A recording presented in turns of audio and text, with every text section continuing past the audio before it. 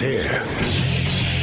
Now, broadcasting from the underground command post, deep in the bowels of a hidden bunker, somewhere under the brick and steel of a nondescript building, we've once again made contact with our leader, Mark Levin.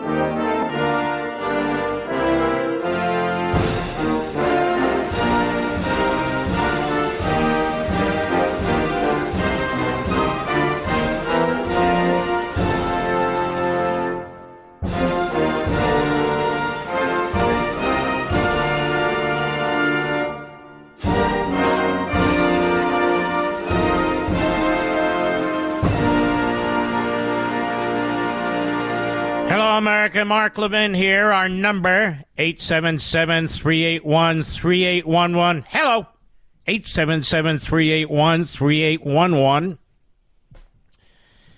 Man, oh, Manischewitz, do we have a lot tonight? Hello, a lot. We have a couple of great guests in hour 3 as well, including President Trump's documents lawyer and our buddy Ian Pryor with the release by the Select Subcommittee on the Weaponization of the Federal Government and the House Judiciary Committee. We've got a lot to get into, and I'm going to get into all of it. But first, I want to start with this issue with the targeting of parents. Just to underscore the tyranny that we are living under with this buffoonish attorney general who is a complete political hack. Katie Pavlich, writing at Town Hall, a new report published by the Select Committee shows extensive collusion between the Biden administration and the National School Board Association. You may recall, you loyal listeners out there, that this story was actually first surmised by me that this had to be involved, and then it began to break. There was no way a letter could have been produced this fast when it was received at the White House on a Friday, and they put out their memo on a Monday without collusion. The partnership came as the group drafted a letter calling on the Department of Justice to classify parents as domestic terrorists. You remember that letter? The letter also asked Attorney General Merrick Garland to use the Patriot Act implemented after 9/11 to go after parents expressing criticism over school lockdowns, critical race theory, inappropriate sexual content in the classroom.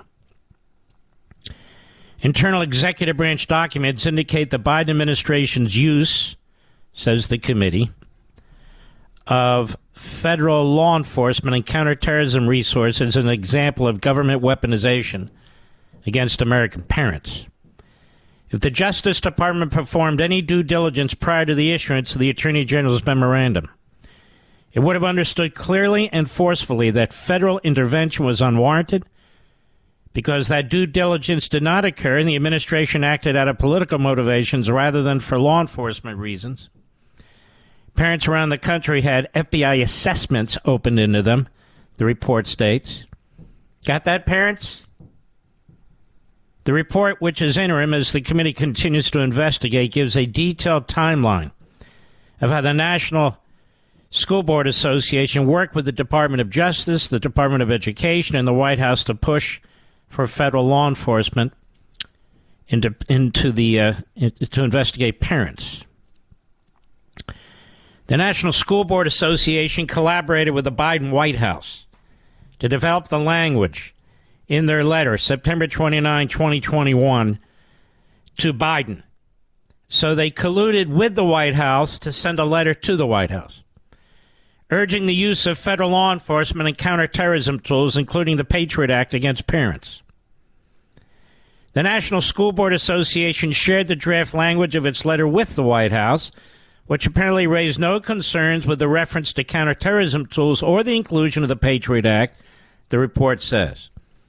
5 days after the National School Board Association letter to President Biden on October 4, Attorney General Garland issued a memorandum that inserted federal law enforcement into local school board meetings. Attorney General Garland established a task force, including the department's National Security Division, with responsibility for enforcing federal counterterrorism statutes, to examine school board-related threats, and highlighted the FBI's National Threat Operations Center to serve as a snitch line for tips about parents at school board meetings. By the way, this is still going on. Now, after the letter became public, the National School Board Association, and by the way, we helped do that too. The National School Board Association apologized. A number of school districts ditched the organization. During testimony on Capitol Hill, Garland has denied any wrongdoing by the Department of Justice. Well, there's a lot of wrongdoing by the Department of Justice. You just unleashed federal law enforcement against parents. Well, I want to salute Landmark Legal Foundation for taking the lead on a big aspect of this and spending months and resources developing information that was eventually used by this committee.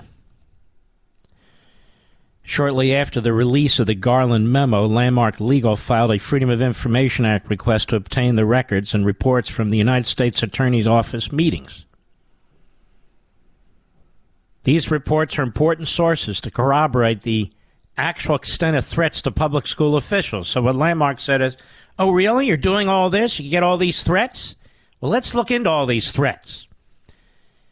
Given their attendance by a broad cross-section of law enforcement agencies, the United States Attorney's Office, which is in Main Justice, their meetings are also an important lens into the government's treatment of potentially protected speech activities. Landmark wanted to know whether federal law enforcement had undertaken any actions that improperly hindered citizens' First Amendment rights. They also wanted to know whether the Department of Justice meetings expressed political intent to accommodate the National School Board Association's concern. And following months of stonewalling by the Department of Justice, Landmark finally obtained 127 pages of reports submitted by the U.S. Attorney's offices to the Office of the Deputy Attorney General of the United States. Now, the Deputy Attorney General is an old Obama hack. In my view, she's the invisible hand. She's the Svengali running the department. And so Landmark published these documents in their entirety on their website. Now, the executive summary that they've put out, they say, despite the hysterical rhetoric from the National School Board Association, the United States Attorney's offices, with very few exceptions, reported no increase in criminal threats directed towards school board members. The Democrats, the media have talked about these threats. There were no increase in criminal threats directed towards school board members, period. These reports show that parents never posed a substantial threat to public safety. I'm quoting from their findings. Citizen engagement at school board meetings almost entirely falls under the protection of nonviolent First Amendment protected speech. And the records show the fallacy of Garland's claim it was necessary to mobilize federal law enforcement against specious complaints of, quote, threatening, unquote, speech. There were four major categories of reports submitted by the United States Attorney's Office, their offices, 93 of them, in response to the Garland memo. A plurality of these reports, totaling 31 offices, explicitly stated they had identified no threats. 2, many reports, totaling 27, stated they found nothing notable worth reporting to the Deputy Attorney General. 3, 13 of the offices' reports were rather vague and non-committal, sticking to procedural summaries of their meetings, while neither confirming nor denying the presence of threats. Number 4, only 4 offices reported any relevant threats in their jurisdiction. In each of these districts, no more than 1 threat was identified in any detail. It's troubling, however, that 2 of these 4 U.S. attorneys' offices reported the mobilization of anti-terrorism resources to combat the perceived dangers of these threats. So out of 93 total U.S. attorney jurisdictions, they found 4 threats. 15,000 school systems. And yet you would have thought that this was a systematic problem that was taking place. Systematic. Landmark goes on. Many U.S. attorneys, to their credit, noted a commitment to the First Amendment and its values and a promise to intervene in what is properly a state law enforcement matter only for violent criminal threats covered by federal law, as shown in the Garland memo, or the National School Board Association letter which prompted this investigation. The definition of criminal can be somewhat arbitrary in the eyes of politically motivated law enforcement agencies. Even so, the explicit affirmation of free speech principles in the reports shows that many U.S. attorneys' offices recognize the controversial, if not unconstitutional, implications of the Garland memo. Taken in their entirety, these offices' reports show the Biden Justice Department issued the unprecedented Garland memo purely for political purposes. Purely for political purposes. And it goes into great detail. I believe this is on their website. That they had no criminal activity to report, no actual criminal activity to report. There were 4 threats in the whole country. Other United States attorneys' offices responded in a very skeptical tone to the memo. There were some non-committal reports where they just kind of blew off the request and so forth. And, what's interesting is the media could have done this. The New York Times could have pursued this. It did not. The Washington Post, this is all in their backyard. They could have pursued this. They did not. See, censorship is not just what you choose to report. It's what you choose not to report. Across the several categories of response, dozens of U.S. attorneys declared their intention to never interfere with the First Amendment protected speech. And these are Democrats, because they FOIA'd the offices, every single one of them. The presence of these statements emphasizes that most federal law enforcement officers understand the tenuous constitutional grounds of the Garland memo.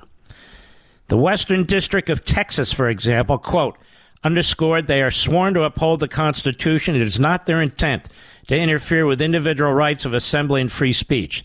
District of Idaho emphasized, quote, that law enforcement will not interfere with and will protect spirited debate about policy matters and peaceful protests.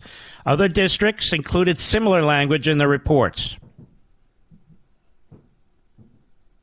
Ryan Buchanan's North District of Georgia, for example, may seek to better align their practices with their claim that their directives are not intended to chill free speech. And it goes on. So what's their conclusion? And again, all their charts and all their findings are in the memo. And obviously were used by this subcommittee. And they had to litigate to get the information. The United States Attorney's Office's reports obtained through Landmark's FOIA request illustrate the need for further investigation and debate on questions raised by the Garland memo. Federal law enforcement and the various U.S. attorneys' offices reported few incidences of credible threats against school officials. And yet, several jurisdictions have, through their use of federal counterterrorism resources, reinforced the National School Board Association's false and outrageous claim that unruly parents at school board meetings may embody, quote, a form of domestic terrorism, unquote. By any measure, The reports of the United States attorneys in response to the Garland memo demonstrate that the Biden Justice Department deployed the full resources of federal law enforcement to intimidate parents and silence political speech. This was an outrageous abuse of power. Landmark's investigation will continue. I love those guys I worked with for all those decades. So there was no reason for the Garland memo. It was unconstitutional. There was no reason to unleash the National Security Unit, the Civil Rights Unit, the Criminal Division, 93 U.S. Attorney's offices, to put up a domestic terrorism hotline for people to call. They had no examples of terrorism. They had no examples of threats, really. And they did it anyway. The Deputy Attorney General and the Attorney General of the United States, of course, they should be impeached. They should resign. They are corrupt. They are political. They are hacks. I'll be right back. Mark Levin.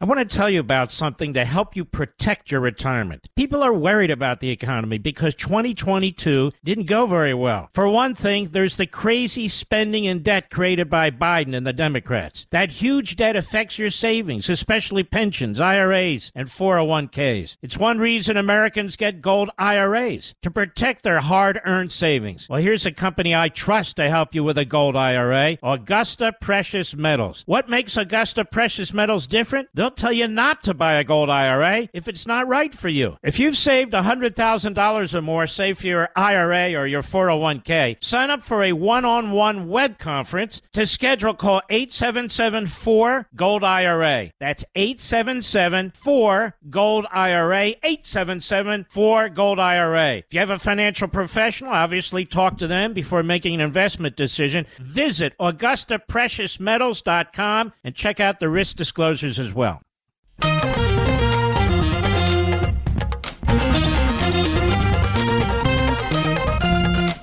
Well, it looks like it goes on and on and on.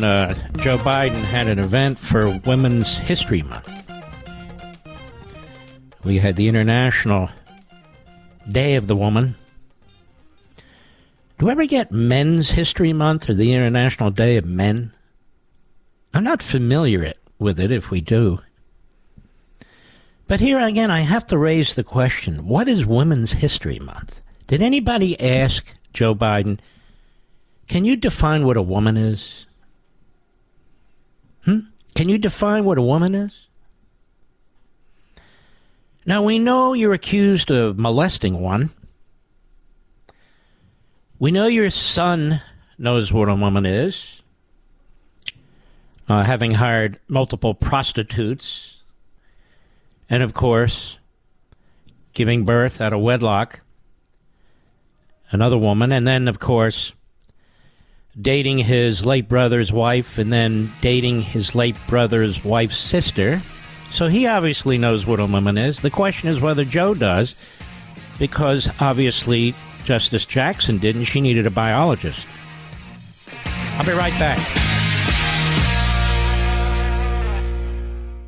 I want to tell you about something to help you protect your retirement. People are worried about the economy because 2022 didn't go very well. For one thing, there's the crazy spending and debt created by Biden and the Democrats. That huge debt affects your savings, especially pensions, IRAs, and 401ks. It's one reason Americans get gold IRAs, to protect their hard-earned savings. Well, here's a company I trust to help you with a gold IRA, Augusta Precious Metals. What makes Augusta Precious Metals different? They'll tell you not to buy a gold IRA if it's not right for you. If you've saved $100,000 or more, say for your IRA or your 401k, sign up for a one-on-one web conference. To schedule, call 877-4-GOLD-IRA. That's 877-4-GOLD-IRA, 877-4-GOLD-IRA. If you have a financial professional, obviously talk to them before making an investment decision. Visit AugustaPreciousMetals.com and check out the risk disclosures as well. Mark Levin, America's passionately cerebral voice.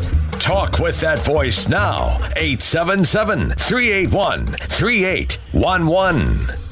Well, a couple of things in the Let's Get Trump news today. Let's start with Manhattan. As you've heard by now, no doubt, the grand jury was told to stay home, but to be poised in case they're called in. People are trying to read the tea leaves. What does that mean? I will tell you what that means. It means one of two things or both. It means there's disagreement in the Manhattan District Attorney's Office between the Soros-appointed hack rogue DA and the career staff, and or it means that Bragg and his staff doesn't think they can get a majority of the grand jurors to go along with their plot. Now, why is that? Well, first of all, they're watching TV and listening to radio. But more than that, they had testimony from a very serious witness, Robert Costello, former federal prosecutor, longtime defense lawyer in New York. And as Just the News reports it, a lawyer who formerly advised Michael Cohen alleges that in 2018, by my calculation, a little over 4 years ago, the ex-Trump advisor claimed to know nothing about the former president committing wrongdoing, including on hush money to women. Now, unlike the federal case in Washington, which I'll get to in a moment, Michael Cohen waived attorney-client privilege on his own. It wasn't compelled by a judge. An attorney who advised disgraced Trump Organization lawyer, writes Nick Givas and John Solomon, Michael Cohen provided Manhattan prosecutors with voluminous documentation, including contemporaneous emails and memos purporting to show that in 2018, Cohen wanted Donald Trump to help cover his legal bills and repeatedly claimed he had no evidence incriminating the former president in a hush money deal with porn actress Stormy Daniels. Cohen said he had no information against Trump. One memo summarizing Attorney Costello's interactions with Cohen stated, these are called contemporaneous notes. They're very powerful. Or contemporaneous evidence. That memo, dated April 2019, recounted Costello's interview with federal prosecutors about conversations he and colleagues had with Cohen a year earlier. Costello, a former federal prosecutor who has represented famous clients like George Steinbrenner, Leona Hemsley, Rudy Giuliani, and Steve Bannon, told Just the News on Tuesday he provided Manhattan District Attorney Alvin Bragg's office with more than 300 pages of emails, memos, and texts chronicling his dealings with Cohen. He said his documents showed Cohen took out a bank loan known as HELOC, H-E-L-O-C, on his own during the 2016 presidential election to pay Stormy Daniels $130,000 under a non-disclosure agreement. No, it's hush money. Under a non-disclosure agreement, an NDA, so she would remain quiet about her alleged relationship with the president. Cohen bragged he kept the situation quiet so that Melania Trump and Cohen's own wife wouldn't learn about it, Costello said in an interview on the John Solomon Reports podcast. He said, I didn't believe the information, but I knew that this was a situation that would cause embarrassment. So this is Costello talking about what Cohen told him. So I negotiated with this lawyer, and we worked out an NDA for the payment of $130,000. And I said, did you get that money from Donald Trump? No. Did you get it from any Trump organization? No. I said, did you take the money out of your own savings or checking? No. I said, well, how'd you get the money? He said, I took out a HELOC loan, H-E-L-O-C. Why would you take out a HELOC loan to cover something like this? And he said, because I wanted to keep it secret. If I took money from my account, my wife would know about it. If I didn't want my wife to know about it, I didn't want Melania Trump to know about it. That's why I did it that way. Now, if you're going to do it that way, that means you're keeping it from Donald Trump and Melania Trump, Costello added, summarizing the story he offered grand jurors and Manhattan prosecutors. You see, this key witness with a stellar background just threw a turd in the prosecutor's swimming pool. In a 2019 summary of Costello's interview with the U.S. Attorney's Office, Southern District of New York, Costello alleged that in 2018, Cohen wanted to talk to Giuliani, then a lawyer for the 45th president, about getting Trump or his insurance company to pay Cohen's legal bills. Yes, during the long conversation on June 23, 2018, Cohen asked me to talk to Giuliani and ultimately Trump about Cohen applying to Aon Insurance under the D&O policy to pay his legal fees. And Cohen did not want the big guy to oppose Cohen's request, Costello said. Costello also provided a contemporaneous email with a colleague from June 2018, which he recounted his conversations with Cohen about Giuliani and payment of legal bills. He asked me to communicate with Rudy and have him tell the president that all of these stories about cooperating are BS. To tell him that he's not talking to reporters, he's not talking to friends. These stories from sources are fiction. Of course he was. I believe the issue for Cohen is money, Costello explained in the email. Who's going to pay for these lawyers?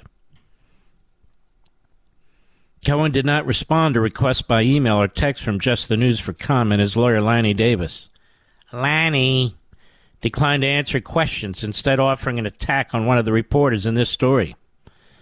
In interviews with MSLSD, Cohen acknowledged having contacts with Costello, but suggested the former prosecutor was, quote, making up stories, unquote, to the grand jury and carrying out a typical Trump play. Oh, really? He's got notes from 2018 and 2019. What do you have, moron? What do you have? In those interviews, Cohen also claimed he did not believe he had waived his attorney-client privilege from his conversations with Costello. I don't recall waiving anything, he said. But again, I don't know what he's talking about. You see his problem? I don't know what he's talking about, but I didn't waive privilege. But one of the documents that Costello provided the Just the News shows that Cohen signed a declaration in 2019 for federal prosecutors, waiving any claim of privilege from his interactions with Costello.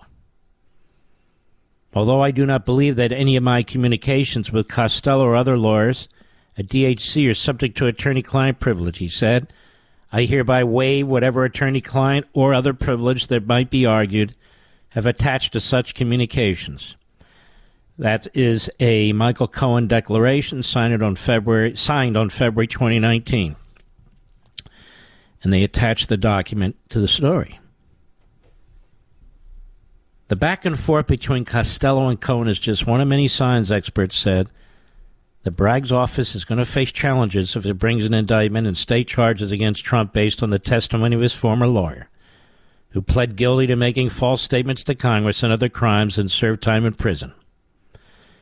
Using Cohen as a witness would be the greatest gift to Trump, Harvard Law professor emeritus Alan Dershowitz told Just the News. If they're smart, they'll try to work around Cohen, try to pick some of the other witnesses, maybe some tapes. I don't think they're going to put Cohen on the witness stand. He's making some of this stuff up, Costello says of Cohen. He's embellishing. Costello said he told grand jurors that Cohen appeared distraught when they first met in the spring of 2018 in a hotel, that he even talked to committing suicide. He said he repeatedly asked Cohen if he had incriminating evidence on Trump that could be used to get Cohen a plea deal, and that Cohen repeatedly said he did not. Even a serial liar tells the truth once in a while, Costello said, and when a person like Michael Cohen is an extremist, he's ready to kill himself. That's the one time that he's going to give up Donald Trump if he had something at that point in time, but he did not. Costello's account in the interview Tuesday matches what he told Congress during the Russia collusion investigation against Trump, and it goes on. So he's got contemporaneous emails and texts, he's got documents, he's got a declaration in which attorney-client privilege is waived and signed by Cohen. Why are they even still thinking about this case? First of all, there is no case. There's no illegality. There's no crime, state or federal. Well, that misdemeanor, there's no crime, state or federal. This is a non-disclosure agreement. That's the beginning and the end of it. There's no federal crime. There's no state crime. Well, if he put it was a legal expense, but what? But he said, Trump said from the beginning, and this Costello undergirds his point. They didn't pay for it. That he didn't pay for it. And he didn't. Cohen did. And then he wanted legal fees paid for, and he wanted a reimbursement. And then there's reports that he wanted a pardon. And so now Trump is the victim. And, of course, nobody talks about Stormy Daniels and the fact that she violated a non-disclosure agreement. She got $130,000 and violated the Michael Cohen non-disclosure agreement, the Michael Cohen hush money. So what kind of witness would she be? Very poor. So the state law, no good. Federal law, no good. You got Cohen contradicted 1,000 ways by a stellar witness, his former attorney, where he waived attorney-client privilege, and then you have Stormy Daniels. That's what you've got. Now we have an appellate court in Washington, D.C., not the full court, a panel, and it's interesting. I've been looking for what judges sit on this panel, 3-judge panel. It has ruled against President Trump in record time, upholding the decision by the Obama judge last Friday, who ruled in record time, this court, that the Donald Trump's lawyer, Cochran, must testify in front of Jack the Ripper Smith's grand jury, and the lawyer, as it turns out, has to turn over the notes. The judge did not do that, as I mistakenly said the other day. But I didn't say it because I meant it, said it because the article said it. But now we clarify. Either way, it doesn't matter. Now, normally these things take months. So why would this panel give Donald Trump's lawyers till midnight last night and give the Department of Justice till 6 a.m. this morning to make their arguments and then rule 2 hours ago? Why would they do that? We don't know. We'll have to wait for the next leak from the special counsel's office or the court to tell us why. But what's the rush? Nobody knows. Nobody knows until the government leaks, and they're not going to leak that because it doesn't do them any good. I'll be right back. Mark Levin.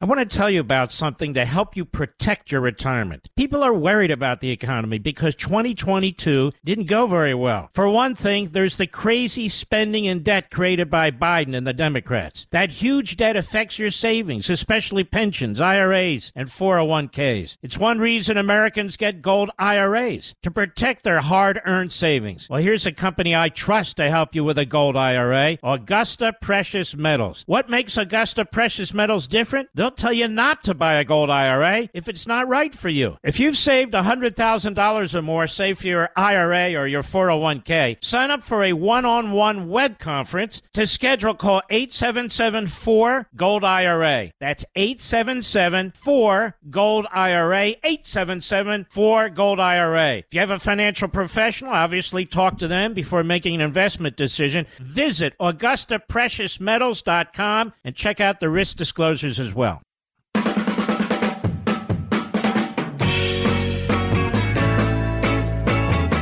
I should point out, America, that over at Gateway pundit Greg Jarrett said that, in so many words, Costello went into that grand jury room, and it was obvious that the grand jury did not have access to hundreds of pages of his material that he gave to the district attorney's office. Now, that is shocking, what's going on here. Now, I want to warn you and remind you of something. What's going to happen here is all these former feds are going to unite in their condemnation of the case of Manhattan because they know it's a loser. But they're also going to unite in their argument that the case in Georgia is strong. unlike Manhattan. And they're also going to argue that the case in Washington, D.C., whichever case you choose, January 6th, those are strong too. So don't. A lot of these people are Svengalis. A lot of these people are two-faced. Okay, a lot of these people just follow the crowd. So you got to be careful with so-called legal analysts, aka legal analysts. So you have a lot of these never-Trumpers dressed up as prosecutors, just because they take a close shave and put makeup on and wear a tie doesn't mean you can trust them. Who are dumping all over Bragg, who deserves to be dumped all over. But if you listen to what they say out of the other side of their mouth, they're building up Georgia and they're building up Washington, the prosecutors there, which is really appalling. I want you to keep that in mind. And look how the courts are working in Washington, D.C. You never have courts work this fast. Never. To have a panel of the circuit court in Washington. By the way, that court in Washington, D.C., they did to that court what they've been wanting to do to the Supreme Court. They added a number of seats and then packed it with left-wing Democrats. That was done by Obama and Harry Reid. They expanded the circuit court, which didn't need any more judges. The court that meritless Garland sat on, they expanded the numbers, then packed it with Democrats, left-wing Democrats. And so you get rulings like this. That court used to be pretty straight, pretty down the middle. Not anymore. Now it's quite liberal. I just thought I would point that out, because they ruled in record time, like we've never seen before, in hours, to uphold the Obama judge in the lower court. She issues her ruling, then she retires. And she's replaced by another Obama judge. And these chief judges are responsible for all the motions litigation that occurs in the grand jury. They assign that power to themselves. And Donald Trump has never won a single one.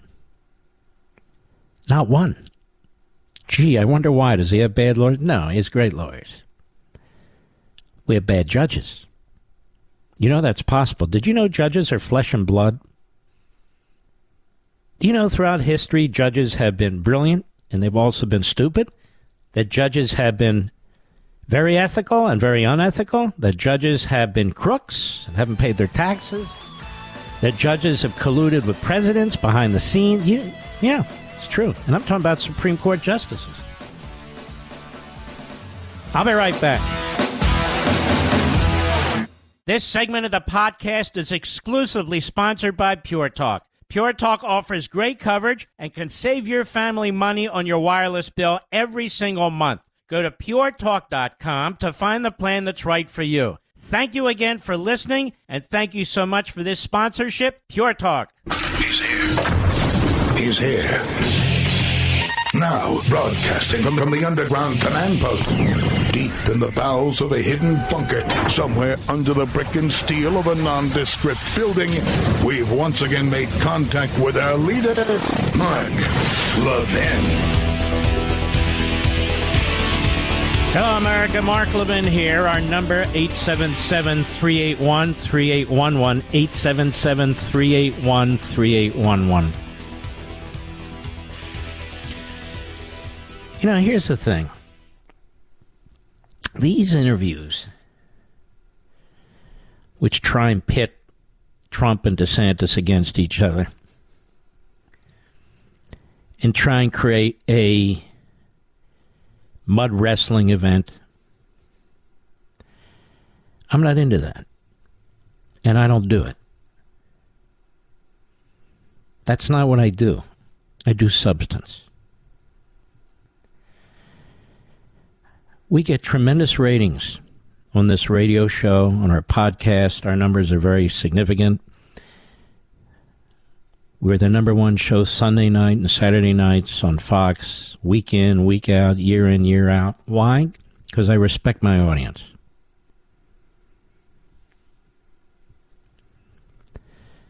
And so my attitude is, you want to learn about these candidates? You want to know where they stand on the issues? You want to know how they govern?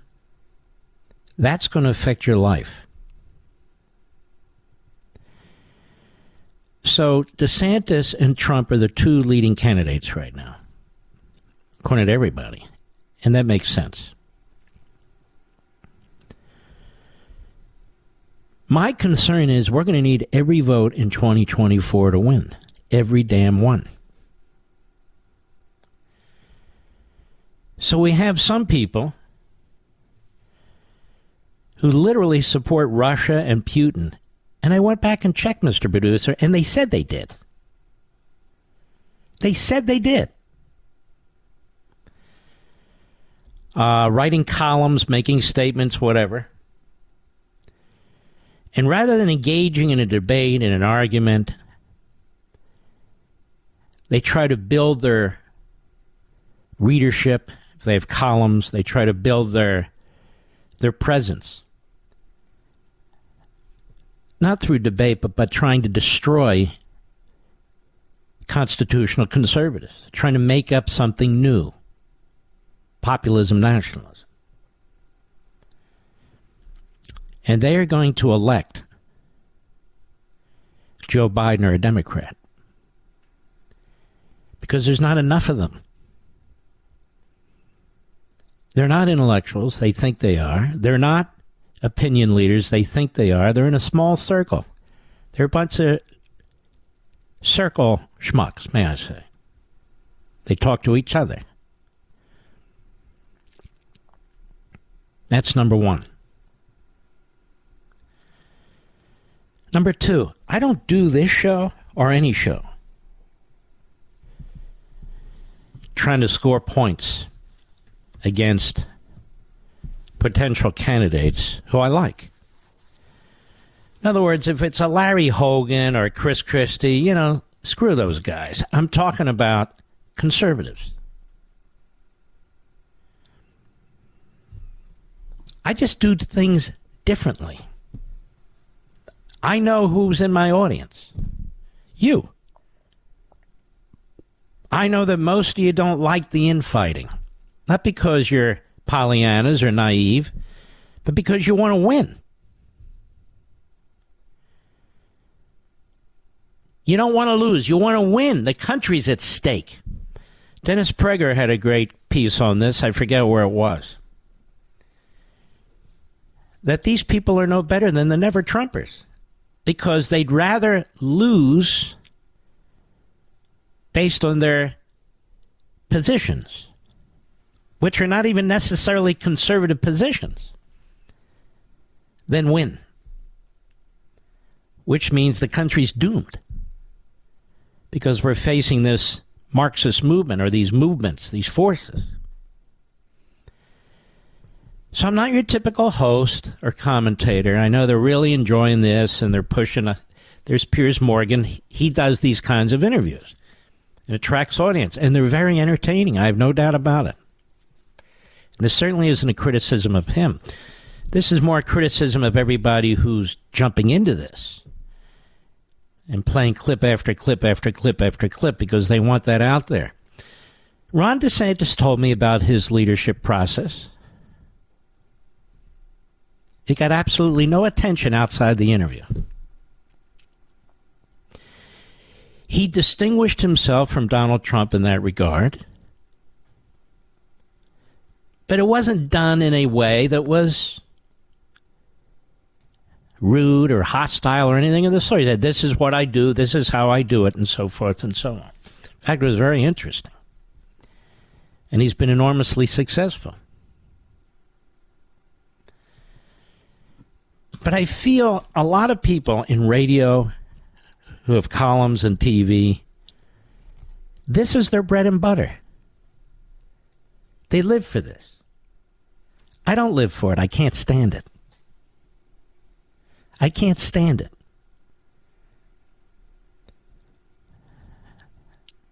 That's right, I write serious books. We have serious discussions. We have fun and it's entertaining and so forth. But I'm not the New York Times. I'm not the Washington Post. I'm not these supermarket newspapers, if they still even have them. Yes, I go to the supermarket all the time, but I haven't looked. Who live in this world of, can I create controversy? Can I create news? I'm not interested in creating controversy or creating news. And so these people are not doing us any favors. They're simply not. The issues are crucially important right now. We have a significant divide among conservatives and pseudo-conservatives, among constitutionalists and populists, that needs to be debated and confronted and challenged. And then, of course, we have this unbelievable divide between those of us who love America and those who hate America. Between those who believe in capitalism and those who believe in economic socialism. Between those who believe in Americanism and those who are Marxists and believe in Marxism of some sort.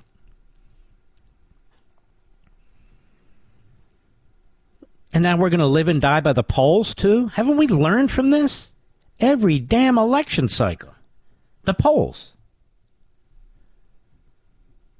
Who's leading? Who's behind? Who cares?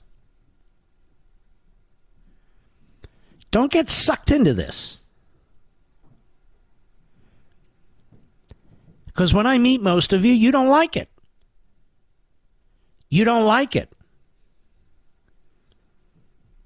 Duking it out on substance is a good thing. Now, when I brought this up a month or 6 weeks ago, the New York Times got very upset with me.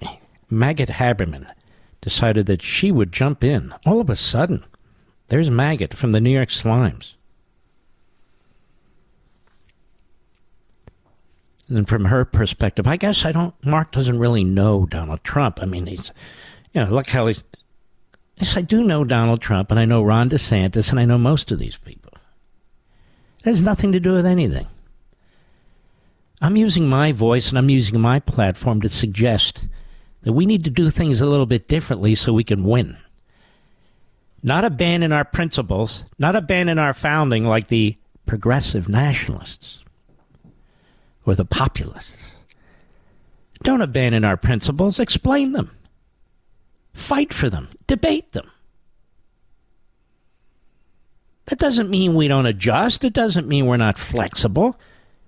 It does mean we're not going to abandon them because we're right.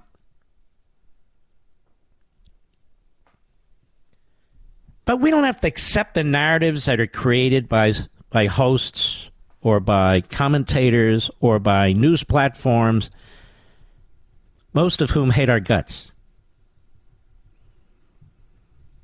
We don't have to accept that.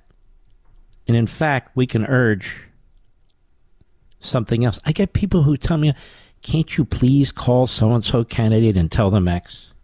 I'm telling everybody X right now, behind the microphone. And it's probably worthless. It probably won't matter. Because people are as they are, and they're going to do what they want to do. I'm just advocating on behalf of us. You in this audience, you and my other audiences, the different platforms. I know what you want because you tell me. That's what's great about talk radio. That's what's great about Levin TV. You tell me what you want. And I want the same thing. Not because I put a wet finger in the air and say which way the wind's blowing, but because I say the same thing. When I'm at a diner and somebody comes up and they're solid as a rock, and I get to know these people all the time, and not just one diner, not just one state, or if I'm walking through a supermarket or a grocery store, people come up to me. Who do you support? They always say, Trump or DeSantis. And then they say, can't you get Trump to stop saying X? Or they'll say something like, do you think DeSantis will fight back, or do you think he'll keep his powder dry? And I misjudged. I said, I think he'll keep his powder dry. But apparently, and understandably, you can only take so much. But all that aside, it's not my job here to stoke all this stuff. It's not my job here to pour fuel on the fire. It's not my job to provoke. It's not the way I view it. I'm not opposed to other people doing whatever they want to do. That's not what I'm going to do. I'll be right back. Mark Levin.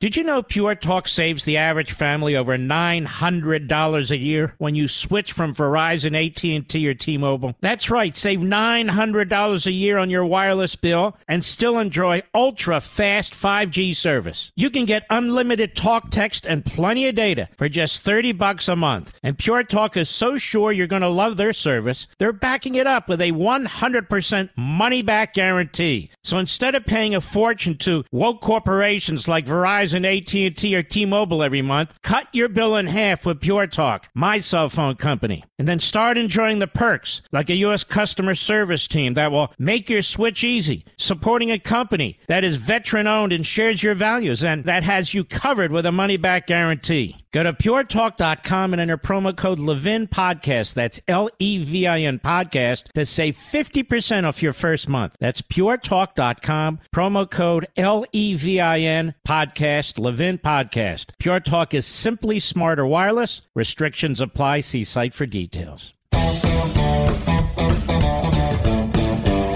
Well, folks, we got a lot of breaking information going on here. Let me see if I can do this. I can.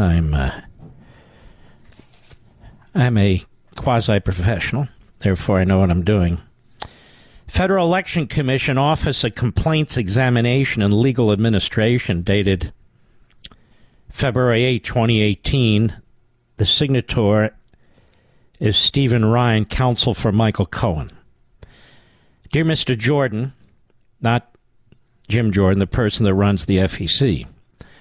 I'm writing on behalf of my client, Michael D. Cohen, in response to your letter dated January 30, 2018. Specifically, this letter responds to the complaint which was filed with the FEC by Common Cause and Paul S. Ryan. Would that be Paul Ryan? I don't know.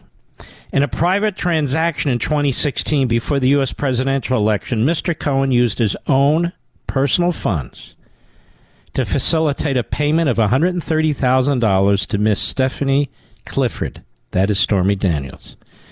Neither the Trump organization nor the Trump campaign was a party to the transaction with Miss Clifford, and neither reimbursed Mr. Cohen for the payment directly or indirectly. Contrary to the allegation in the complaint, the allegations are entirely speculative. Neither Mr. Cohen nor Essential Consultants, LLC, made any in-kind contributions to Donald Trump for president or any other presidential campaign committee. Mr. Cohen has not been a government employee during any of the relevant time period. In other words, not a snitch. The payment in question does not constitute a campaign contribution or expenditure, and therefore the FEC lacks jurisdiction over this matter. The complainants have not and cannot present any evidence to the contrary. Accordingly, the complaint should be dismissed. Please contact me at your earliest convenience if you have any questions regarding this letter. Now it seems like an open and shut case, does it not, Mr. Producer?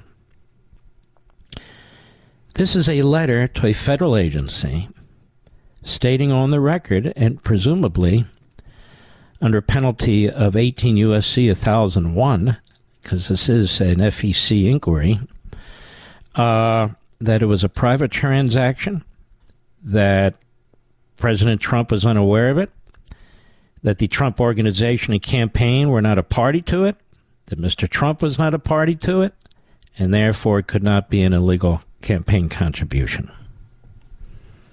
The letter is dated February 8, 2018.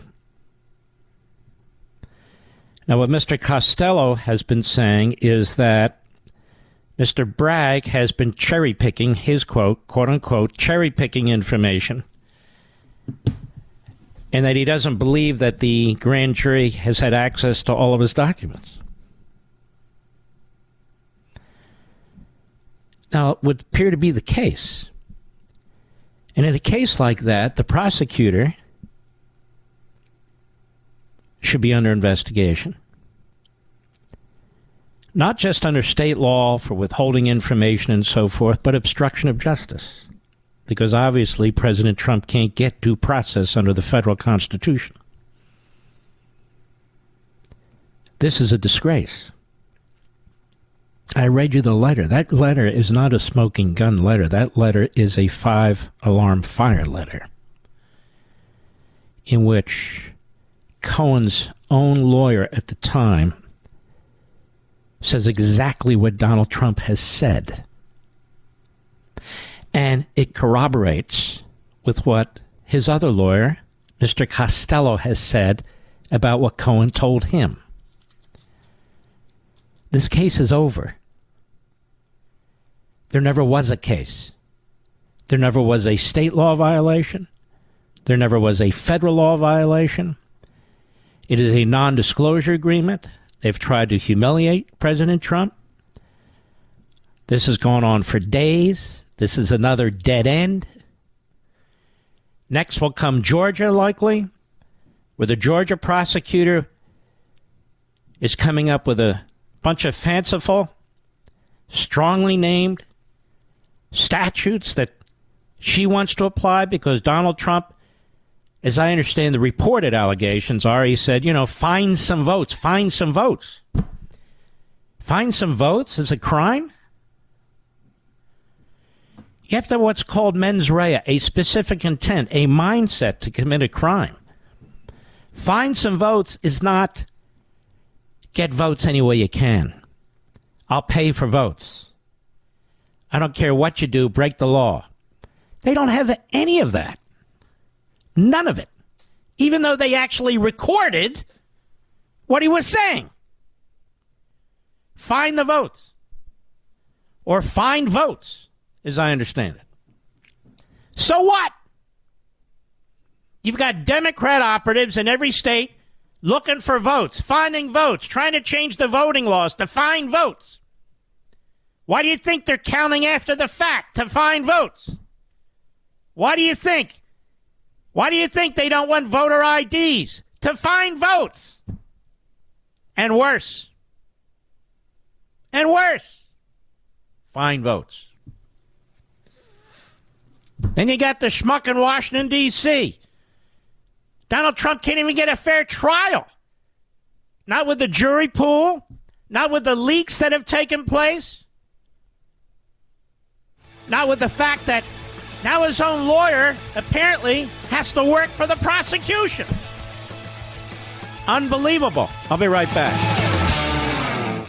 Did you know Pure Talk saves the average family over $900 a year when you switch from Verizon, AT&T, or T-Mobile? That's right. Save $900 a year on your wireless bill and still enjoy ultra-fast 5G service. You can get unlimited talk, text, and plenty of data for just $30 a month. And Pure Talk is so sure you're going to love their service, they're backing it up with a 100% money-back guarantee. So instead of paying a fortune to woke corporations like Verizon, AT&T, or T-Mobile every month, cut your bill in half with Pure Talk, my cell phone company, and then start enjoying the perks like a U.S. customer service team that will make your switch easy, supporting a company that is veteran-owned and shares your values and that has you covered with a money-back guarantee. Go to puretalk.com and enter promo code Levin Podcast. That's Levin Podcast to save 50% off your first month. That's puretalk.com, promo code Levin Podcast, Levin Podcast. Pure Talk is simply smarter wireless. Restrictions apply. See site for details. If you turn off your radio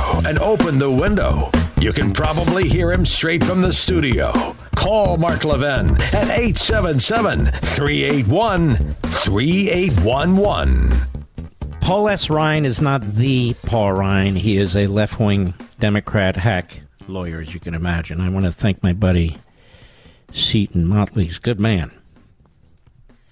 No, Seton Motley, not that Paul S. Ryan guy.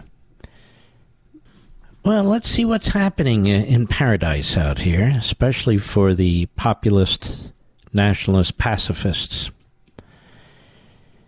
In a brother act with Putin, Xi reveals China's fear of containment.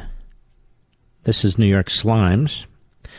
China's leader Xi Jinping flew into Moscow this week, cast by Beijing as its emissary, for peace in Ukraine. A summit with President Vladimir Putin of Russia, however, demonstrated that his priority remains shoring up ties with Moscow to guard against what he sees as a long campaign by the United States to hobble China's ascent. Talk of Ukraine was overshadowed by Xi's vow of ironclad solidarity with Russia as a political, diplomatic, economic, and military partner, two superpowers aligned in countering American dominance and a Western-led world order. The summit showed Xi's intention to entrench Beijing's tilt toward Moscow against what he recently called an effort by the United States at the full-fledged containment of China. Oh yeah, we're trying to contain China, aren't we? Xi and Putin used the pomp of the three-day state visit that ended on Wednesday, today, to signal to their publics and to Western capitals that the bond between their two countries remains robust and, in their eyes, indispensable. 13 months after Putin launched his invasion in Ukraine, they laid out their vision for the world in a 9-point joint statement that covered everything from Taiwan to climate change and relations with Mongolia, often depicting the United States as the obstacle to a better, fairer world. Here we have two genocidal maniacs. And but for you and me, you see, the world will be a paradise. Looks like a strategic plan for a decade or even more. It's not a knee-jerk reaction to the war in Ukraine, said Alexander Korolev, a senior lecturer at the University in New South Wales in Australia, who studies Chinese-Russian relations. Noting the statement's repeated criticism of the United States, he said, the threat is no longer implicit and hypothetical. It is very explicit. Discussion of China's murky proposal to end the war in Ukraine appeared only in the last section of their joint statement, offering no specifics about a way forward. In other words, it was a ruse.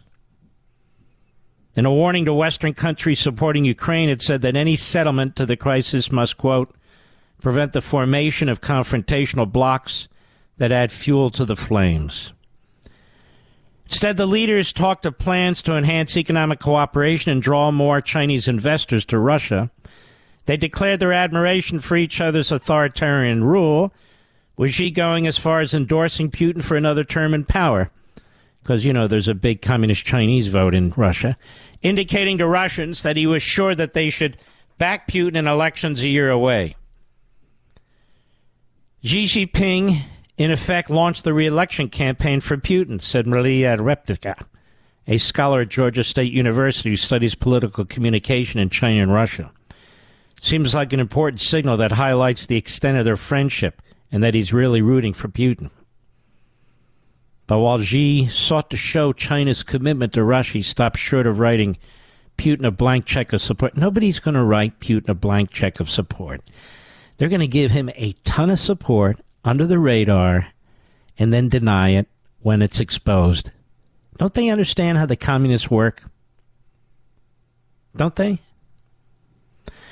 China also calibrated the language used to describe its relationship with Russia. Still, the symbolic support that Xi and Putin offered each other will have its own value for each leader. It's not symbolic support. See, the writer starts to fall off the cliff.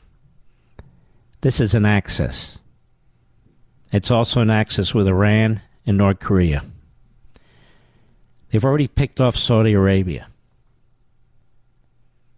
That is a big problem, because Trump and Netanyahu were picking off Saudi Arabia, but because the Crown Prince of Incest saw that the prior government in Israel was weak in capitulating to Iran, as well as Biden, and that Biden is weak and capitulating to everybody, well, the Saudis said, we're going to go with the winners in their mind, and that was Russia, China, and Iran. It's a shocking development in the Middle East. And Biden has driven Xi and Putin together. Not because of Ukraine, because of Biden. They see weakness. And when monsters and genocidal maniacs see weakness, they act. We've talked about this for years. That is precisely what's taking place here. And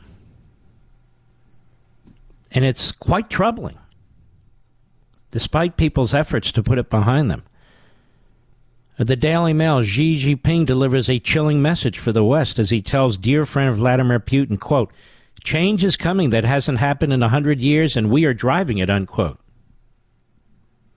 And that's on the same day today, Putin said the UK risked, quote, nuclear collision with its aid to Ukraine. Well, these guys are making threats.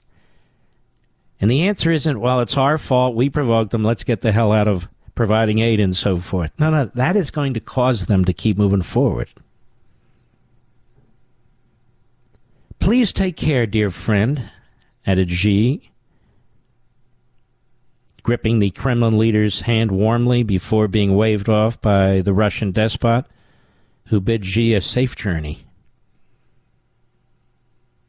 After the two leaders hailed a new era, Xi's plane left Moscow's airport on Wednesday. He was seen off by a guard of honor who played the Russian and Chinese national anthems. In February 2022, the pair announced they had forged a no-limits friendship, and Putin invited Xi to visit the Russian capital. They've since publicly talked of strengthening their special relationship, with Moscow and Beijing both rejecting what they say are U.S. attempts to create a unipolar world controlled by Washington. You know what? They both sound more and more like the Putinoids in America, don't they, Mr. Producer? America. We're the warmongers. It's our fault. It's the fault of our defense industry. Or the neocons. It's our fault. Come on already. What do these two goons have to say that will grab their attention? Their unsettling farewell message came just hours after Putin vowed to respond to British plans to send ammunition containing depleted uranium to Ukraine, as Moscow warned the risk of nuclear collision was increasing. The Russian despot raged against Britain's decision to provide Kiev's troops with Challenger 2 battle tanks and depleted uranium ammunition, arguing it marked a step towards using weapons with a nuclear component. No, it's depleted uranium ammunition. There's no nuclear component. Tank shells containing the radioactive material more dense, enhancing their capability to penetrate thick layers of armor. But depleted uranium can cause serious radiation damage if it enters the body. If it enters the body, are we talking about tank shells here, Mr. Producer? Do you shoot tank shells at a body? No, you shoot them at buildings and other tanks. Anyway, that's that. Anybody concerned about it? No, come on, Mark. Come on! What's this have to do with us? Come on!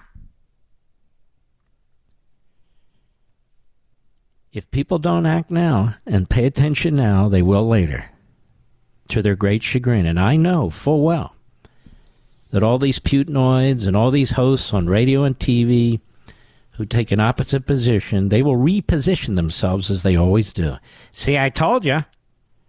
I told you we should have done X, Y, and they never do. They always, well, they're unencumbered with the truth. I'll be right back. Mark Levin.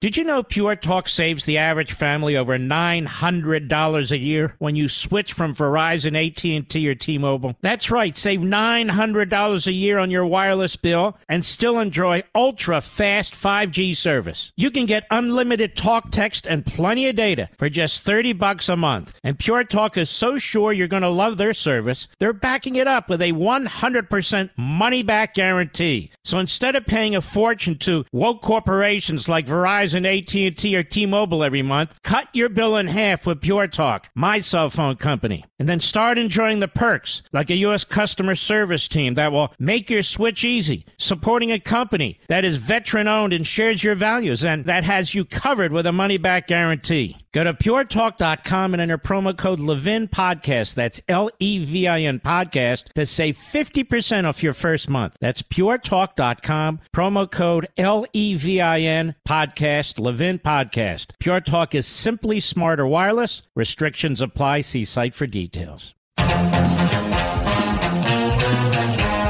You know Greg on Fox, Greg Gutfield, Mr. Producer? Greg Gutfield says he doesn't know how to pronounce my name. What's so hard? It's not Levin. Yeah. It's not Levin. It's not Levine. It's Levin. Or just say Mark if it's too complicated to remember.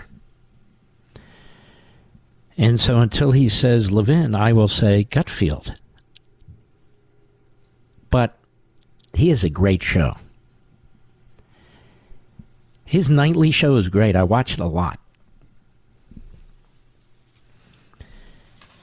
And I think my favorite guest... Nah, that'll get me in trouble. One of my favorite guests is Tyrus. Can I put it that way?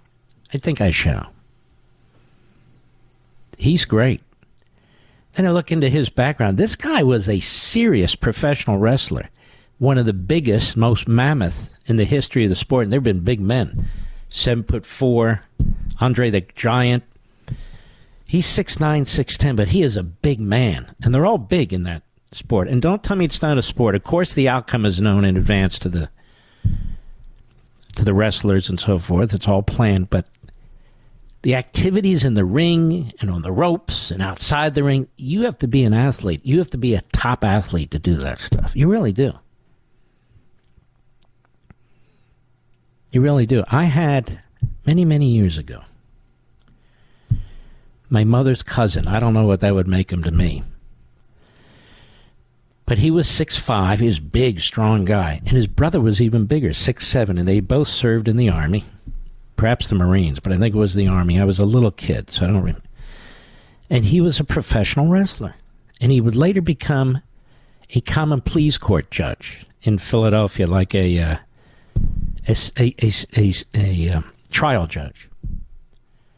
And smart as can be. His last name was Rubin. And he'd go into the ring, Sammy Rubin, with the Star David on his cape. And he only did it for a few years, but I remember my mother's father, my grandfather, who was a Marine and fought at Iwo Jima. He took us and my brothers to the Philadelphia Arena at the time to watch these guys. And we watched Toru Tanaka, who was unbelievable. And some of the old-timers. And it was a blast. It was a lot of fun, I must confess. It's a lot of fun. So why am I talking about this? I don't have the foggiest idea. I don't have the foggiest idea, but I enjoy it. What can I say? Maybe that's why I'm attracted to MMA now. I'm like obsessed with it. I got Sean involved in it. This is years and years ago. Like I told you, I used to watch this stuff when it wasn't sanctioned by anybody. When they basically had chicken wire with these fences around. I guess it was still around some form of a stage. And it was mostly held outside. And I'm not, when they had like an 800-pound guy fighting a 68-pound guy. But later, when they actually had weight classes and they were trying to professionalize it as much as they could, that's when I remember watching it. What's that, 20 years ago? I don't know. But I love watching that too. And I've told you before, I love watching people do things that I can't do and never have done. I'll give you one more example. Mark, get on with it. We will soon. I'm at a stop sign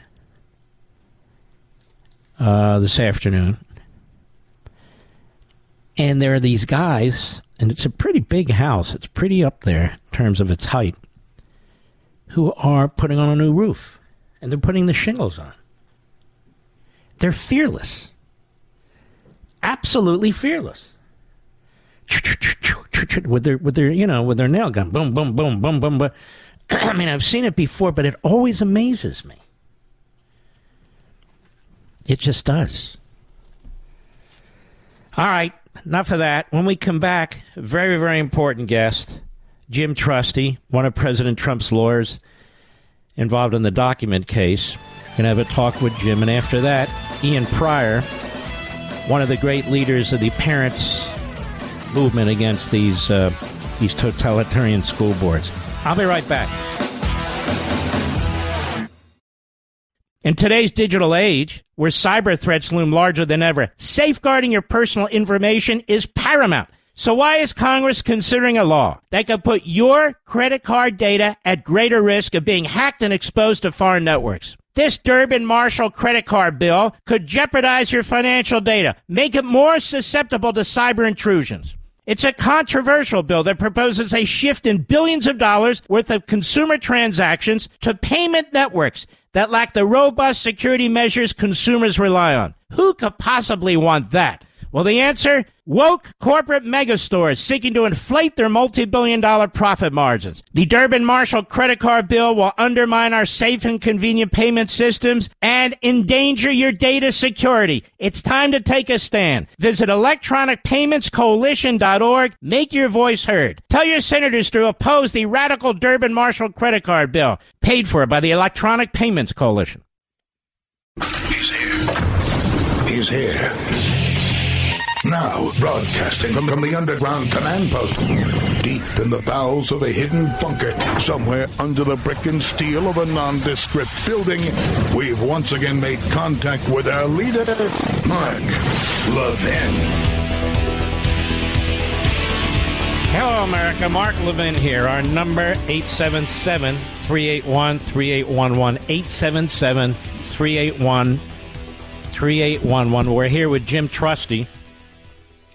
Dare I say a former federal prosecutor, but a good one at that, and one of President Trump's lawyers in this preposterous document case. Jim, it's good to have you. I have a question, Jim. Have you ever seen a federal appellate panel move as quickly as the D.C. panel moved in the last 24 hours to uphold a decision by an Obama judge who resigned immediately after she issues her decision, retires, getting behind attorney-client privilege and demanding lawyers' notes? I've never seen anything like this. Have you? I haven't. The speed is not a total surprise because you're talking about efforts at, emergency relief, and sometimes courts can be pretty fast-moving. But, it goes to the heart of the problem across the country right now when it involves President Trump, which is, is he being treated radically different than any other person subjected to an investigation? And I look no further than New York, and you kind of know the answer, but it's of concern. I think you have to take a long-run view of this thing and recognize that we need to have rule of law, not rule of political persuasion. So, believe me, I'm with you in terms of having those types of concerns about different people kind of closing ranks at the expense of President Trump because of who he is. This judge Friday issues a sealed decision on information that is shared secretly between the prosecutors, your team, and the court. The court makes a decision. She puts it under seal. If it gets out, it can be extremely damaging to President Trump. It can affect the jury pool and so forth and so on. What does a lawyer like you, what does a lawyer like you do about that? Do you file some kind of a motion? Do you seek some kind of contempt? Do you demand some kind of investigation? She's gone now, the judge. Well, so a couple of things, Mark. I mean, number one, no matter how many times people are leaking things to serve their own cause, I can't do it. I still am bound by the rules, even if it's on billboards across the country, what's happening in sealed proceedings. So I have to kind of tread carefully, and that's because I've grown up in a criminal justice system that takes that stuff seriously. The problem is when it's DOJ or FBI engaged in leaking, they're the same people that would have to investigate it. And so it's just realistically, it's not going to happen. And it would take some, real severe, I think, involvement from the court, really hard pushing by the court or even independent counsel to get to the point where you're talking about a leak investigation. I know I would welcome it because I think there's been an awful lot of really intentional, self-serving, violative behavior that's come out of this case. Again, goes back to that whole notion of a different system of justice when they're going after President Trump. So it's very frustrating. And let me just say this too, Mark. You mentioned ex parte. I mean, it's understood under the law that the prosecutors don't have to share everything when they're investigating somebody. They want to have grand jury secrecy, at least selectively in this case. And they're going to do things that aren't shared with the counsel from the other side of the equation or interested counsel. But, in something as historic as going after a candidate for the presidency, a current president authorizing that, and something as historic as piercing attorney-client privilege, which, although it happens, it's exceedingly rare.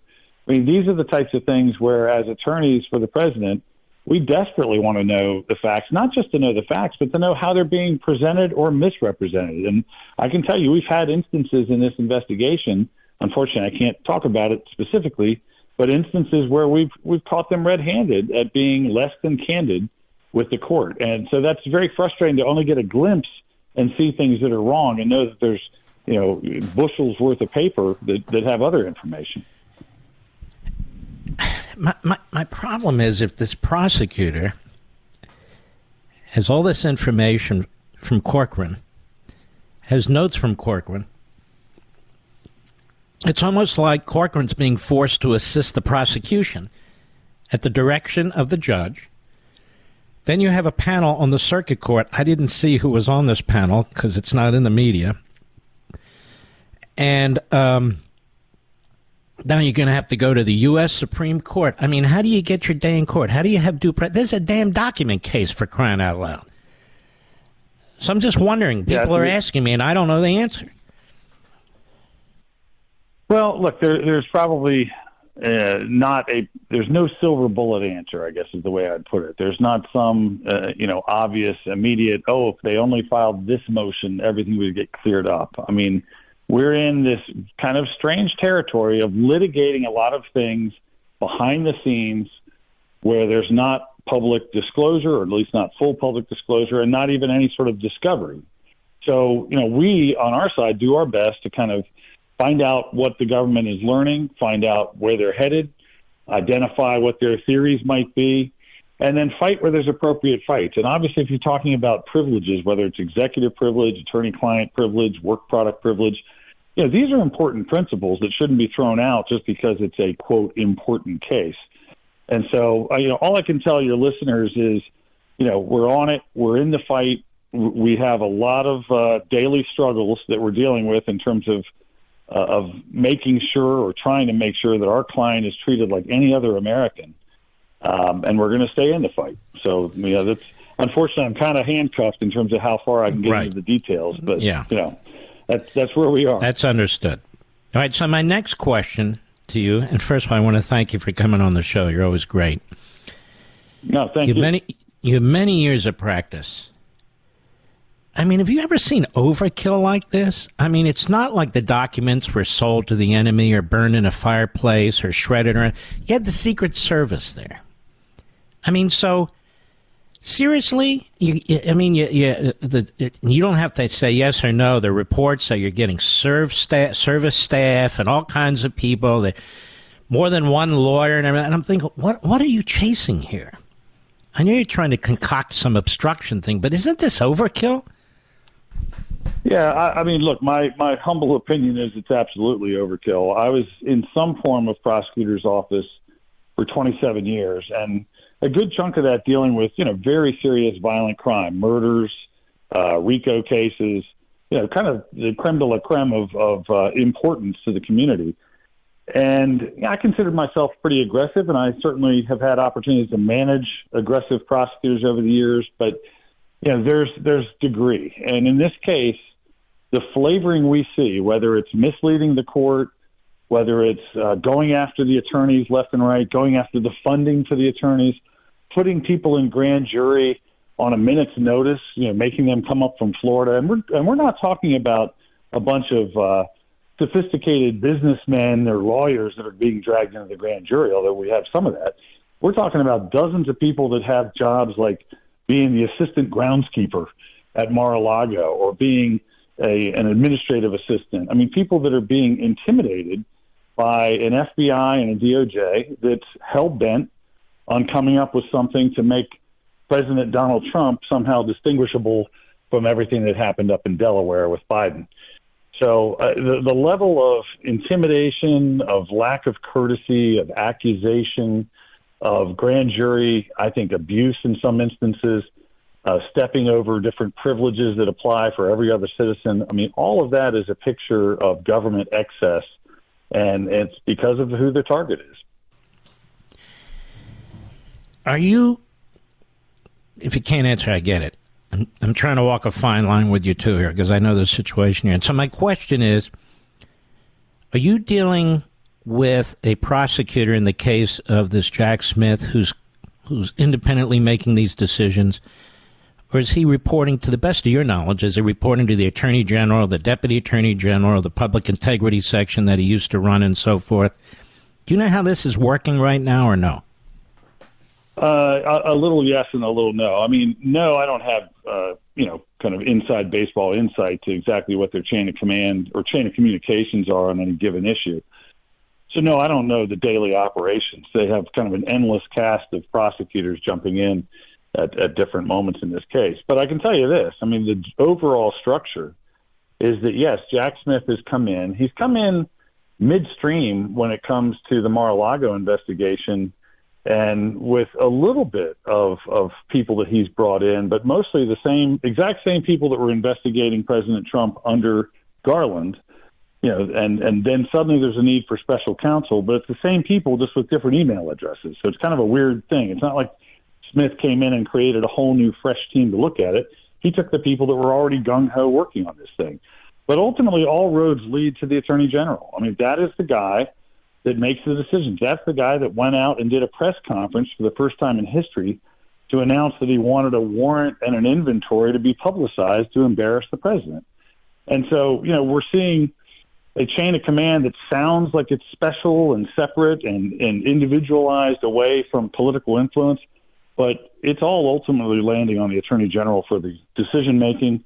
And from everything I've seen of this Attorney General, that's a problem. Bear with me. That was a sneeze. Anyway, bless you. Thank you, my friend. Where do we go from here? Or you don't know, since they're calling the shots. I mean, how complicated is it? I mean, it's not that complicated of a case. Why does he keep taking testimony? Why is he insisting? It's interesting, Jim. If you look at the case they lost against John Edwards, obviously having nothing to do with documents per se, the head of the Public Integrity Section was Smith. And they were embarrassed by that case. One of the things they tried to do is what this Bragg is doing. They tried to make a case out of a non-existent law and change the law, and even the jury wouldn't buy it. In that case, the federal campaign law. And he lost that case. It was one count, not guilty, and 5 counts, hung jury, and then the Justice Department decided to drop the case. So you have overreach there. But one of the things he learned there was, one of the defenses Edwards had was, and I went back and read this, I was following the advice of my lawyers. And I think that's one of the reasons he went in there and wanted to get behind attorney-client privilege, because he's thinking from his perspective, I don't want to get burned again from this.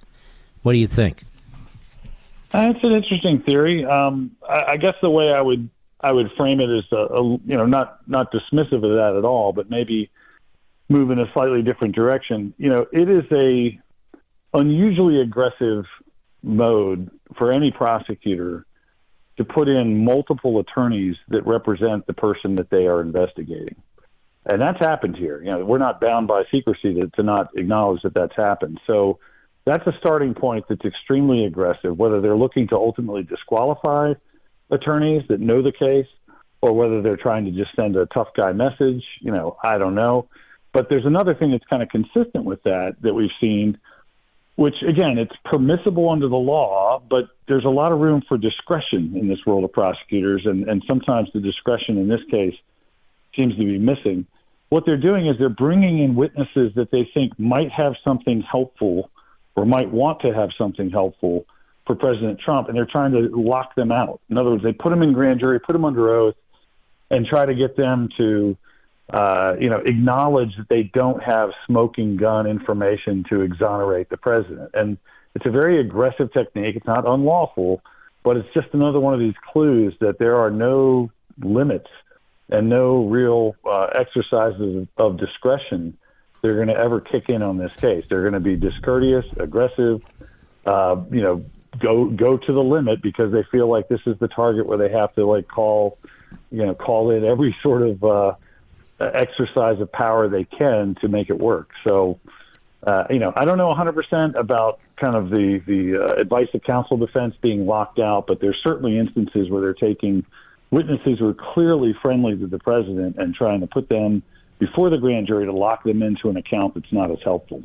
Yeah, and a lot of people get scared and they're thinking, okay, they don't have counsel in there. Let me give them what they want. I don't want them coming after me. I'm just being honest about human behavior and so forth. And you're right, they're locking in their testimony. But he's going after the lawyers. He's going after the people who surround Donald Trump where he lives. It doesn't matter how low they are on the ladder.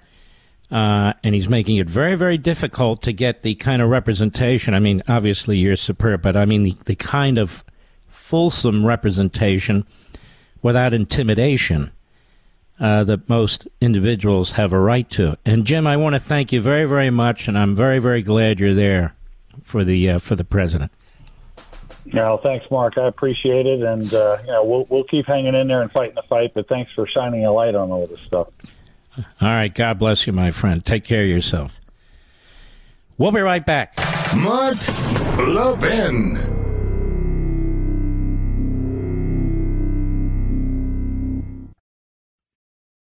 Wyndham Hotels and Resorts makes travel possible for all. Whether it's the long haulers looking for a great cup of coffee, a roomier rest for the on-a-whim road trippers, or a place to make summer memories with the whole family. No matter who you are, where you're going, or why, with 24 trusted brands to choose from like La Quinta, Days Inn, and Super 8, your Wyndham is waiting. Get the lowest price at WyndhamHotels.com. Restrictions apply. Visit website for more details.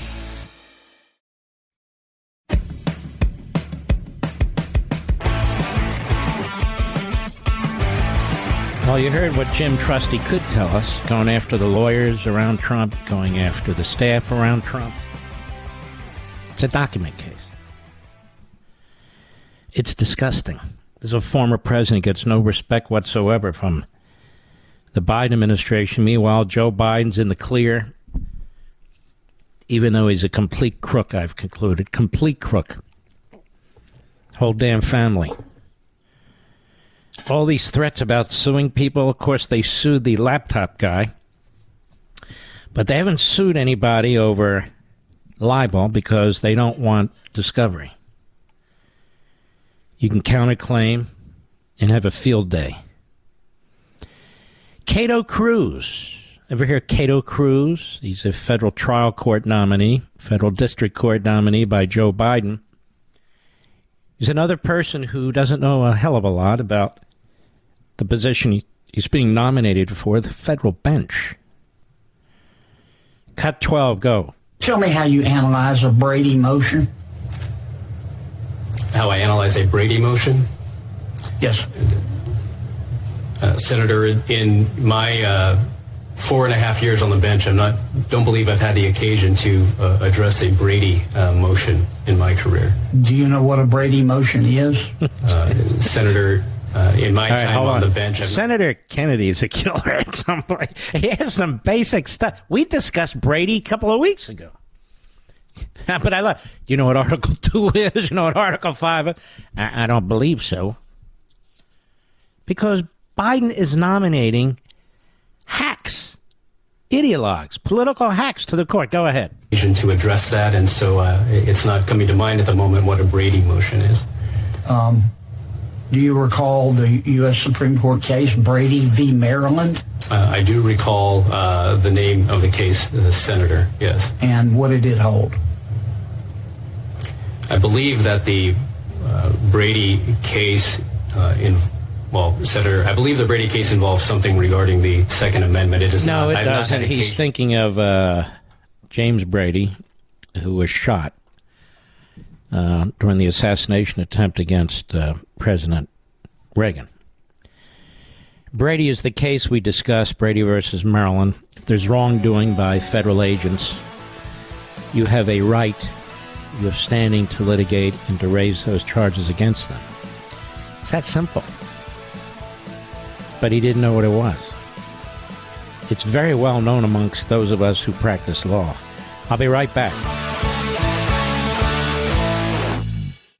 Mark Levin, the thunder on the right. Call in now, 877-381-3811. Ian Pryor is a great patriot who's trying to save the country, trying to save our kids.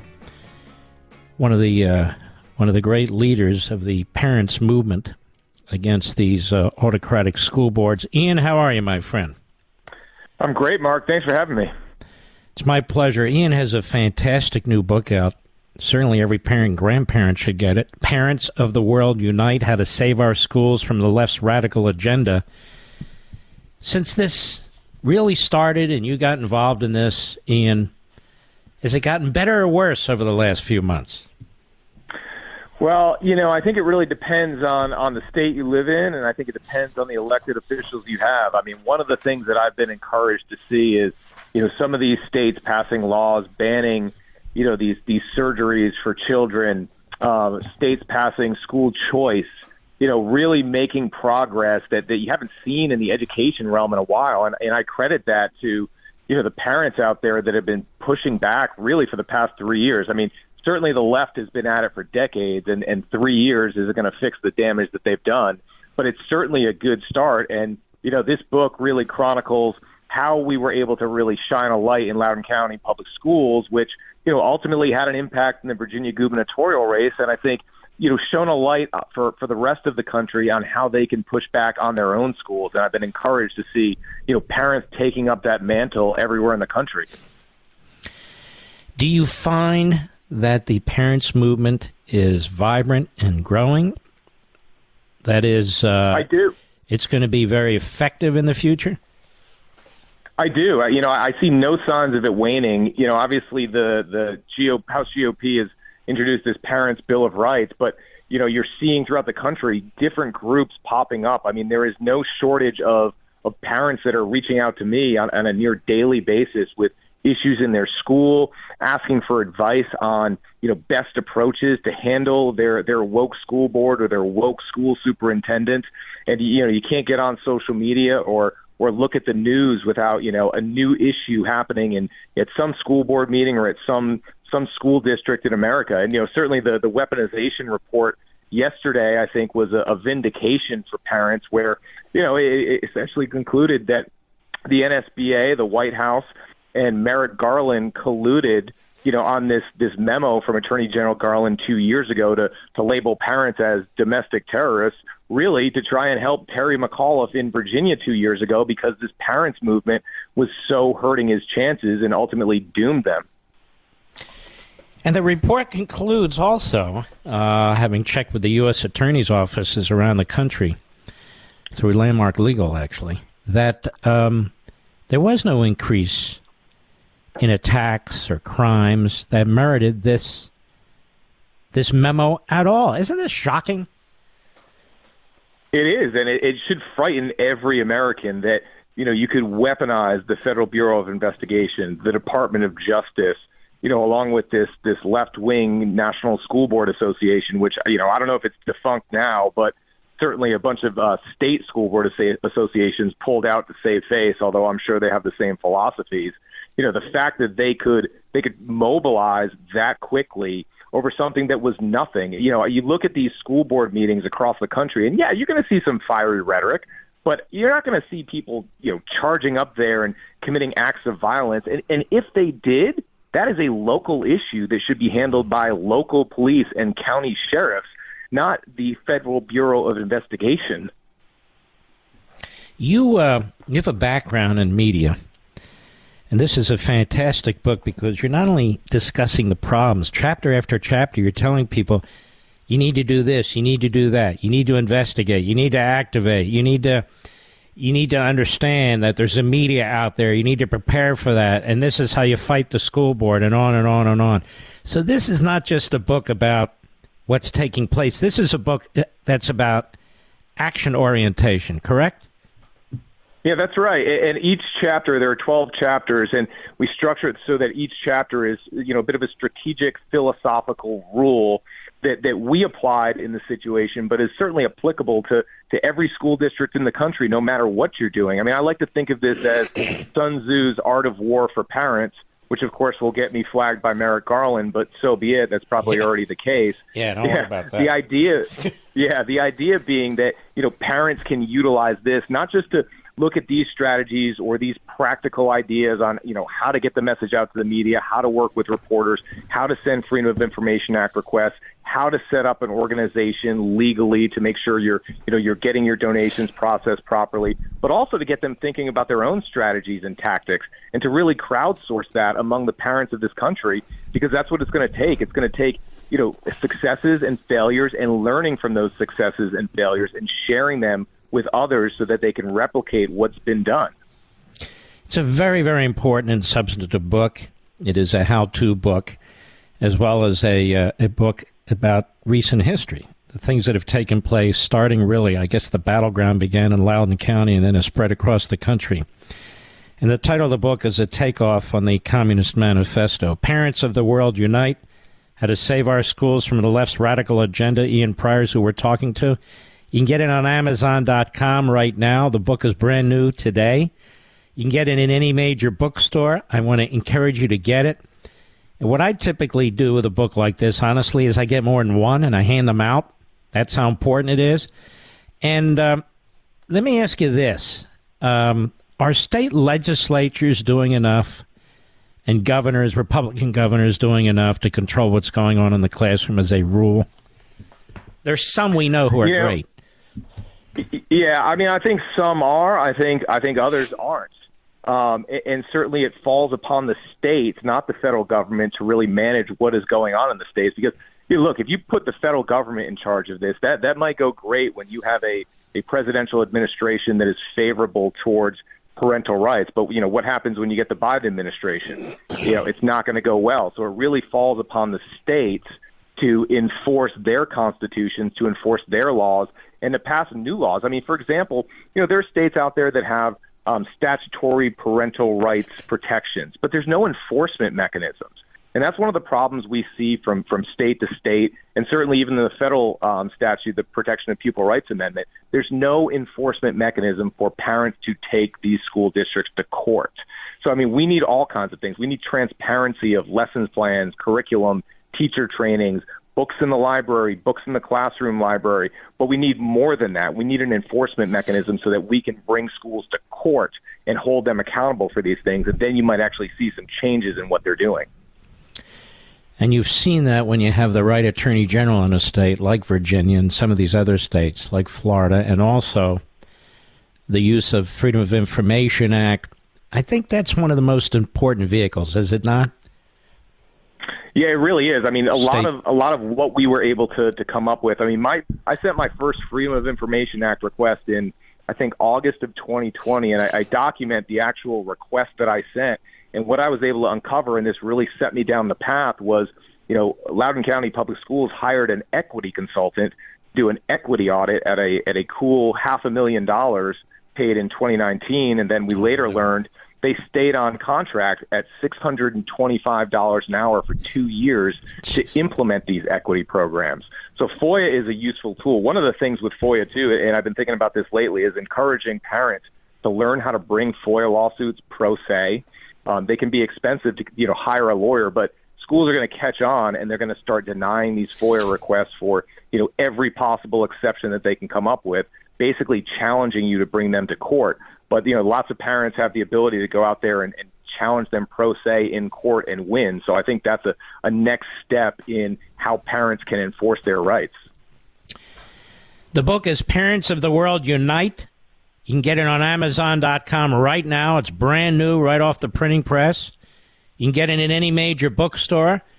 Those of you who are curious about it ought to get it. Those of you who have children definitely better get it, and grandchildren. This is a very, very big deal, and Ian brings all his knowledge to the fore here, and he's not just sitting back as a scholar and writing about it. He is involved in this day in and day out. How are you involved in this day in and day out? Well, I'll tell you, obviously in 2021 and 2022, much of that is documented in the book. I mean, in 2021, we launched a major petition gathering event to try and remove some school board members. And we were successful in a little bit of that, but we got over 25,000 signatures. And the real importance of that was twofold. One, we got to talk to thousands of parents across our school district to get information, to understand what was happening at the different schools, and from teachers too. I mean, teachers can be a very good resource. They're in there. They're not protected, but they're often willing to share their information with parents to allow them to act. In 2022, I mean, we really dug in through our FOIA requests, targeting the sexual assault that was covered up in 2021 that resulted in the second one, and we tried to get as much information out as possible into the public domain that we were able to discover through both FOIAs and our own intelligence networks in the school system. So we've done that locally. Nationally, I speak to parents all across the country, and a lot of the things you're hearing about mostly right now are bathroom policies where a girl will go into a bathroom, there's a biological boy using it, the parent complains, and the school says, well, your daughter can just use a single-use bathroom or go see the mental health team.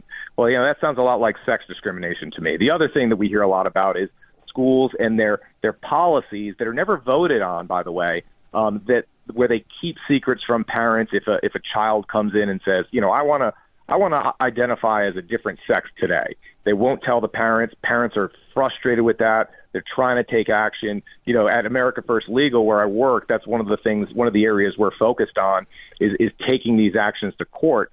Those are the two things I hear most, but certainly a lot of parents all over the country seeking advice on how best to operationalize so that they can execute their own strategies and tactics. By the way, full disclosure, my wife Julie has worked there as well, and it's a great organization that is fighting a lot of these battles.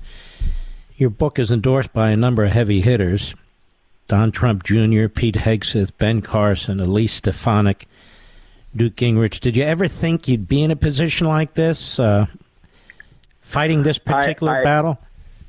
I never did. I mean, it was really 2 years ago that I was activated, so to speak, and it came in my own community where you had these far left activist parents that wanted to cancel parents for going to school board meetings and speaking up on policies. And I found myself as one of those parents, and I just said, not on my watch. I'm not going to let that happen. I don't want our school system building mentally weak children that become mentally weak adults that seek to always make excuses and then bully others for having a different point of view. And, at the top of your show, the introduction says liberals hate this show. Well, one of the jokes I make right now is that I think that when people buy this book, they should buy an extra copy for, their woke neighbor or their woke cousin, and get that copy before April Fool's Day as a joke, because they're going to hate this book, because it really exposes, what they are up to and their mindset. The book is great. It's very, very important for as many parents and grandparents and teachers who are serious people, those who are, to get their hands on it. It really is fascinating, and I like the way you write it. It's written rule number 1, rule number 2. It's very, very well done, very easy to understand. The book is Parents of the World Unite, How to Save Our Schools from the Left's Radical Agenda. Parents of the World Unite. Go on Amazon.com right now and grab your copy. You'll have it by tomorrow or the next day, and I would devour it and then share it with somebody else, and I would bring it to school board meetings. But look, you don't have to be somebody with a with an 8-year-old. You can be like me, 65 years old, and read this and be thinking about your grandkids and the future of the country. The left is. That's why they're in the classroom to begin with. And Ian Pryor is there. He's eyeballing the situation. He's uniting forces against it. And his book is extremely worthwhile. Parents of the World Unite. Go to Amazon.com, any major bookstore. I want to congratulate you on a great book and wish you all the best. Thank you very much, Mark, and thanks for having me. Well, it's my pleasure. Thanks for being here. We'll be right back. Mark Levin.